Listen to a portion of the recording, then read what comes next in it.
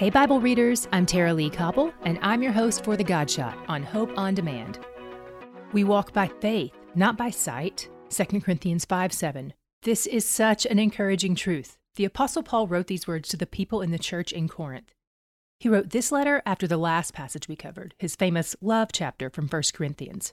In this section, Paul gives a nod to the great amount of suffering and confusion the church is going through. Not only are they struggling, but they don't know who to trust to lead them through it. Maybe you can relate. Paul himself was nearly killed just before he wrote this letter, so he gets it. He speaks these words of truth to the church that still encourage us today. He reminds us that our hope doesn't lie in our current circumstances. It doesn't rest on the trustworthiness of our leaders, and it will outlive all our suffering, because our hope rests now and forever on the resurrected Christ and his coming return. He's where the joy is.